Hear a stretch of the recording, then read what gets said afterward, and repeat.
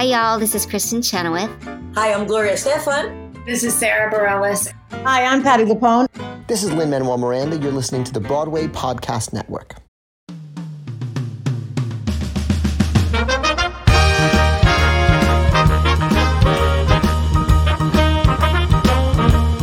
Are you ready? It's the Round Table with me, Robert Bannon. Well, you know we love voices on this show. I love singers. I love singers that are smart, good singers. Our next singer has done Broadway, has done jazz, has done pop, is singing a cappella, has a choir. Their music is out. You can watch her sing live in New York City coming up. I mean, she was on Broadway, and when she was not in the show for a moment, to replace that voice, they need to bring in Patti LaBelle. That's a fact, because that's how big of a monster of a voice. Abena Koomson Davis is here. Hi, everybody. Well, I have a lot of questions because reading your bio, you have a winding road like I kind of done too.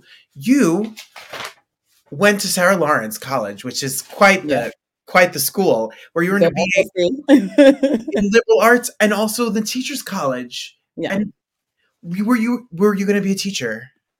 Yeah, you know, it's interesting from the time, you know, if you went back and you looked at my high school yearbook, it says aspiring English teacher, which I didn't even remember that was something that was there until I went back years later. But I've always just really loved the play of language. And it's always been exciting to me. I think language is what draws me to teaching. It's what draws me to music. It's what drew me to be a singer. You know, I played other instruments before I started singing, and I think it was the words that pulled me in. Which is so fascinating. So was there a precise moment that you said, I'm going to do this professionally? You know, I think it wasn't so much a matter of making the decision to do it professionally as it was, I just made the decision to keep doing it. And then because I kept doing it, other opportunities started to land in my lap. I mean, you know, Fela, for example, I was teaching and I was actually a dean at a high school in Chelsea. And a friend of mine who knew, you know, I grew up Ghanaian and listening to a lot of West African music and knew that I loved Fela. I used to go to the Fela jump and funk parties that were happening in the city. And, you know, he basically said, I think you would be great for this. You should go audition. And my first thought was, who's doing a musical about Fela Kuti? You know, like that was already a revelation, you know? So the idea that I could sort of marry these worlds of like loving music and loving singing and also playing the role of a teacher, because that's what Fela's mother was, it was just the right moment. It was just the right moment. I precisely remember seeing the show 2 or 3 times. I remember the hauntingness of your character and of the mother through the top of the stage and across through the stage and the moments, the beauty of the moments and the music. That show went on, you know, 3 Tony Awards and was recognized and went off Broadway to Broadway to all over. And we took it to Nigeria, which was even more incredible. And I do have to say this, that you know, that synchronicity that happened with that character and me getting to workshop it with Bill T. Jones when we were off Broadway and then eventually getting a chance to play it on Broadway. One of the coolest moments about that show was that Lillias White actually performed the role for our Broadway debut. And I had seen Lillias White play in Once on This Island when I was in high school. And so to see this hero of mine and, you know, it was stunning. It was stunning. Well, this show is stunning. And your voice is stunning. Has education, you know, you have a master's degree in educational leadership. I do too. I could sell you my diploma because I don't want to be a principal. but for me, school, history major, a master's in English, educational leadership, principal's license, etc. I came back to this world singing and acting and hosting, you know, after 16 years of being in a public school. But I always say that the teaching world, the world of teaching and being a teacher, helps in the art. Is there a way that you can equate the gifts of teaching to the artistic life? Yeah, it's for me, they're on a similar wavelength. I think that, I think that life can be polyrhythmic. And I think my particular rhythm is, playing a lot of different beats at once. And, the teaching beat is the one where I stay in touch with the love of learning. And I think it makes me a better performer. I think the singing beat is the one where I stay in touch with my identity and who I am and what makes me tick. And I think that makes me a better teacher to be able to see that in the lives of my students. And my message to my students is find that thing that excites you and learn as much as you can about it. And in that, learn as much about yourself as you can. Ooh, that is 100% the truth. Yeah. Your bio says that you're polyphonic. Yeah. And that's such a fascinating word. What does that word mean to you, and how do you describe that as a life philosophy? Yeah, I think as a philosophy, it's the idea that many sounds at once and many events at once can be in sync with one another. And so people have asked, like, did you ever get to the point where you needed to choose teaching or singing? And so for me, it's never been or, it's always been and. It's always been how does this harmonize with the movement of my life? And so that's how I've lived. And I don't think it's by accident. I come from, Ghanaian heritage where dance, drumming, and song is such an integral part of how we communicate as a community.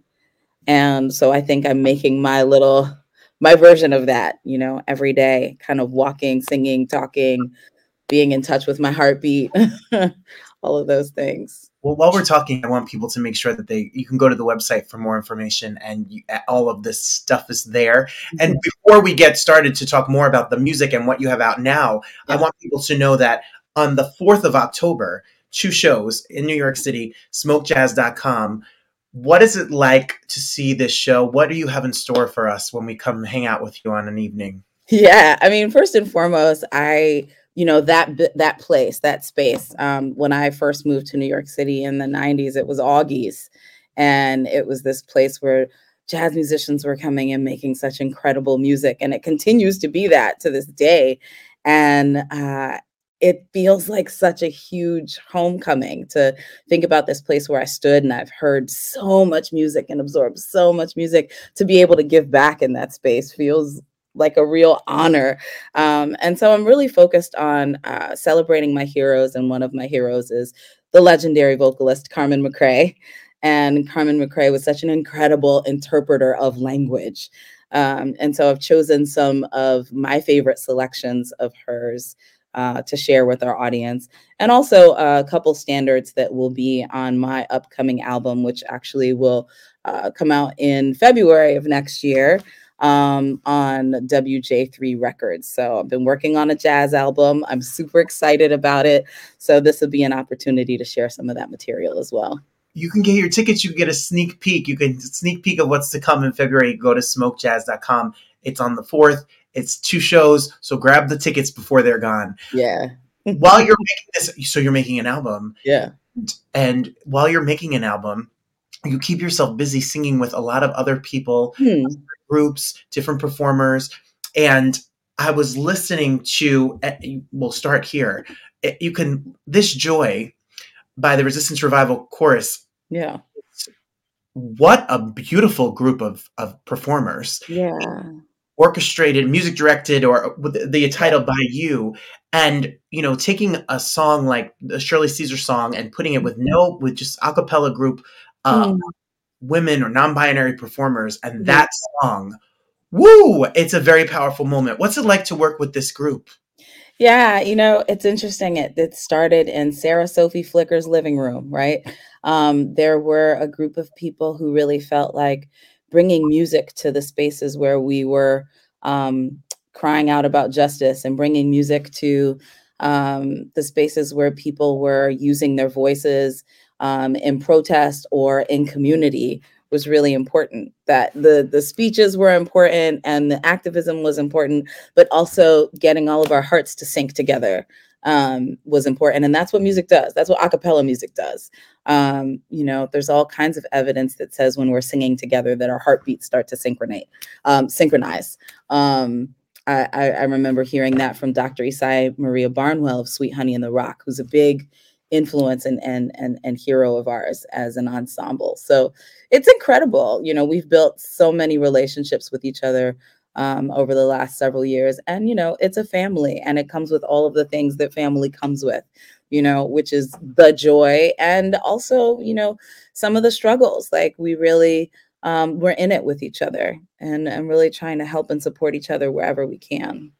Well, there's some monster voices in that crew. Oh yeah, it's not a game. Like just the idea that so many people, it's a real mix of people who are professional musicians. And, we've always said that this is a place where activists are finding their voice and vocalists are finding their activism. So it's a real range of people who are coming together to do the work. But so many of the folks on a professional level, I mean, I could shout them out. Treya Lamb is one I could shout out, who has an incredible voice, an incredible show coming up at Joe's Pub. Just people who are out in the world, just sharing a beautiful and incredible message. Well, one of my favorite questions to ask a true artist, an artist that is how is for you. I know that when reading about this joy and the idea of the group, joy is a form of protest in the face of oppression and etc. Yeah. What is the line for you as an artist, art and activism? How important are they to be merged together? Oh, again, I mean, I think it's a layering, right? Just in that polyphonic way. I think just like singing has to do with communicating a message, I think activism is about communicating a message and letting people know what the experiences are of people who have been harmed and what they need to be able to move forward, what they want for themselves, and what their allies can support them in. And so I think at its core, activism is a form of lifting your voice. Absolutely. Yeah. Ooh, that's beautiful. You could tell that you write. You could tell that poetry is there. You got to go to the website and read some of your poetry that's listed on there. Blacksmith Orchestra on the website, which I read to talk about. Listen, I have a master's in English, but I did not go to Columbia. But there's so many layers. Talk about polyphonic. There's so many layers and different lines in that poem. Sure. You got to go check it out and read it. It talks about love. It talks about life. It talks about self. It talks about all sorts of things. What is your process to write? Is it an idea that comes to your head? Is it a notebook? What do you do when you sit? If it's poetry, if it's music, if it's an idea, what do you do to get the creative juices flowing? Yeah, I think it has to do with, I think the process depends on the inspiration. So for example, that poem was inspired by listening to Ladysmith Black Mambazo and just the resonance of their voices and the ways that they move a message by moving the tones and the notes and being in sync with each other. That was inspiring to me. So in that way, it kind of started with like a pulse. And I kept writing words that felt like they were in sync with that pulse. And eventually I set it to music, which was really fun to perform. And then with other things, so for example, you may or may not know this, my husband is Steve Davis, who is a renowned jazz trombonist. And Steve and I have been doing many, many more collaborations together. In fact, that's some of what was the impetus for the upcoming album. And he plays on the album, and we wrote some pieces together for the album. I set words to one of his songs. So, sometimes the song already exists and then the inspiration is when the words come. But we wrote a song together called Perseverance, and I think it's a message that people will really appreciate because we've needed it so much in these last few years, especially. what is it like to collaborate with your partner, with your life partner? That's Yeah. that either some people's dream or nightmare, depends. Exactly. Well, first of all, the pandemic definitely taught us that we really love each other and that we're good together because we spent a lot of time together. I would say what it's like is it's sort of like having more of both of us. Right. There are so many qualities that we see in each other where we sync up and we kind of mirror each other. And it's so good to look at someone and go, I recognize that thing in you because it's also in me, despite the fact that we have such, there's so many differences. When you kind of look at us, you go, that's interesting. But the ways that our sames are the same makes it really, really fun to write together. We get excited by the same sorts of things and we listen to music similarly. So I think the same kind of musical experiences excite us. So it's really fun. I love that. It sounds like an amazing collaboration to me. One of the recent collaborations you've gotten to do is quite a singer herself. That is with the one and only Natalie Merchant. Yes, Miss Natalie. So the other day, I get the email that me and you get to chat, and I'm very excited about it. And I say, I'm going to go listen to the collaborations with Natalie Merchant. And there's a song called Big Girl. And I think to myself, let's see. I hope it's going to be a nice inspirational song. I am at my desk in my day job, boo-hoo, crying. I know.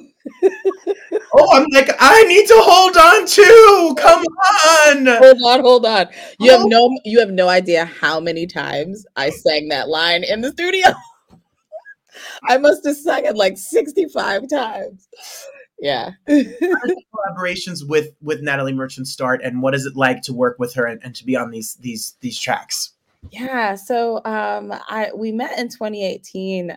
She'd actually invited the chorus to come up to Hudson Valley.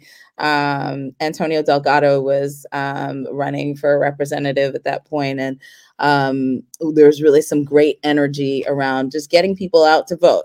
And so we got to collaborate we got to sing on Heaven Help Us All, Stevie Wonder tune, which we all really, really love. And in that moment, there was just a great connection, it was really fun to sing with her and she really loved the chorus. A few months later, we invited her down to come and sing at our holiday party that we were hosting in community. And she came down and was so gracious. So that was kind of the seed that was planted. And then, we experienced the pandemic and, some people know that Natalie went through a lot of health challenges during that time and wasn't able to sing. But when she got her first opportunity, it was with Montefiore Einstein was doing a tribute to their community, to all the health workers and first responders that had been so vital in life keeping through that time.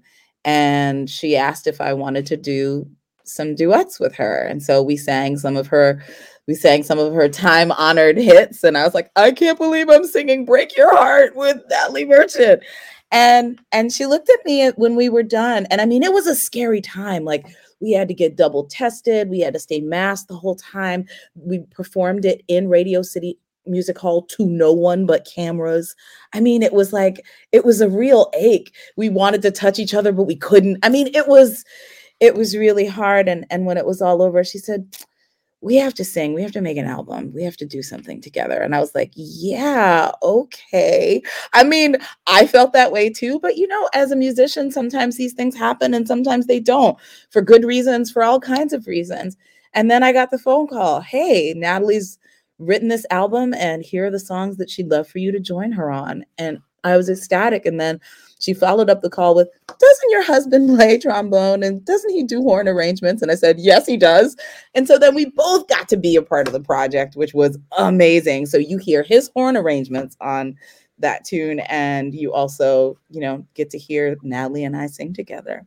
And sing you both do. And it is, I challenge anybody here to listen to that song and not be inspired. No matter, the title could be Big Girl. You could be whatever gender, whatever size, you will feel inspired by Yeah. Come On Aphrodite, I mean, you are all singing and writing, and it is really a beautiful. You could have the homework assignment is stream these songs, stream Resistance Revival Choruses album, beautiful, Thank and you. then go buy tickets to Smoke Jazz at smokejazz.com Yeah. to see this voice in action.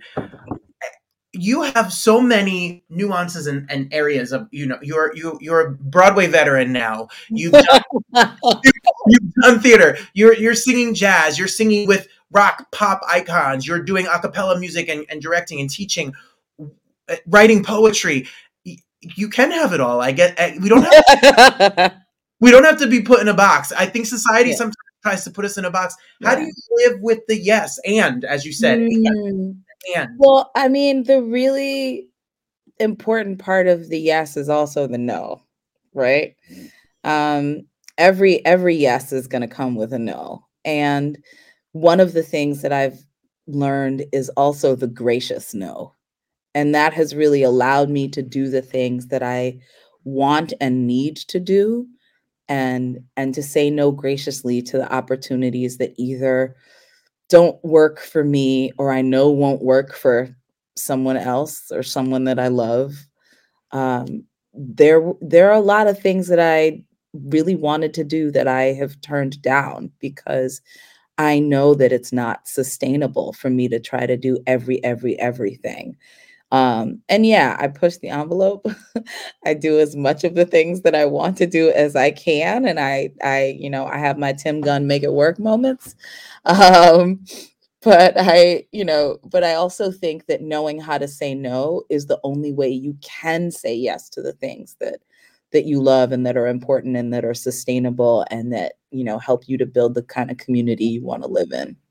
Ooh, I wish I learned that a lot. I'm still learning that. I wish I learned it a lot younger. Me too, but yeah. I'm turning 40 and I have decided that it is time for me to not wake up and look at a schedule of things I don't want to do. Time and space for the things I do. And it's really hard. It's really hard sometimes. I'm lucky. I had parents who, I was in one teaching job very early in my career. And for so many reasons, I was feeling my spirit crushed. And I didn't know what to do because I had a place to live. I had, money in my pocket. And I said to my dad, I was like, I feel sad every day going to work. And he calls me Babu. He said, Babu, you are not stuck. You are not stuck. And I was like, oh, okay. And I went home and I wrote a letter to whatever school I thought might be interested in me and who I was and what I could do. And I sent 60 letters to the New York City area, to independent schools all over New York City. 12 rejections, 3 yeses, and one of them became the school that I was at for 8 years before Fela. So I always have to remember, I'm not stuck. I can make a move, and then just keep taking the next step. Oh boy, not to change this and make it about me. 16 years still teaching 5th grade in New Jersey. And I have always said, I love my students. Yeah. There is a regret I don't want to be pigeonholed with a mediocre amount of money to not live my dreams or to have a safety net because my bills are paid. The check clears on the 15th and the 30th. Yeah. More. And I've been merging these two worlds forever. And as much as I talk to people who are educators who have gone to school for this, it is a common, we are polyphonic. We can be many things. Yeah. And nothing happens for a reason. So when I quit my job, I'm coming to stay on your couch. That's what's going to happen. I'll make breakfast. I could vacuum. I'm not. Hey, we can talk about that. We want everyone to go to the website. We want everyone to stream the music. We go search and find the music. And we want everyone to grab their tickets, smokejazz.com, to make sure you come see the show as we anticipate an album release for next year. We're really excited about it. It's such an honor to talk to such a true artist, and your spirit and beauty just resonates through this screen. So thank you for being here. Thank you. It's been a pleasure, Robert. It really has. Thank you.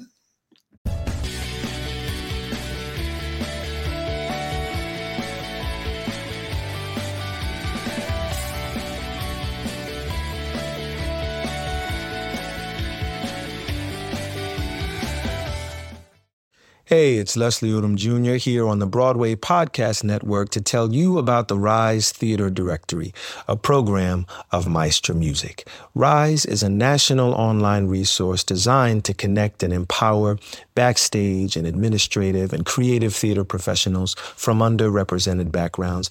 If you work or aspire to work in the theater community, this can help you find your next project. And if you hire theater professionals, search the Rise Theater Directory to find your next team. Create your profile now and get more information by visiting risetheater.org. That's theater with an RERISETHEATRE.org, because only together we rise.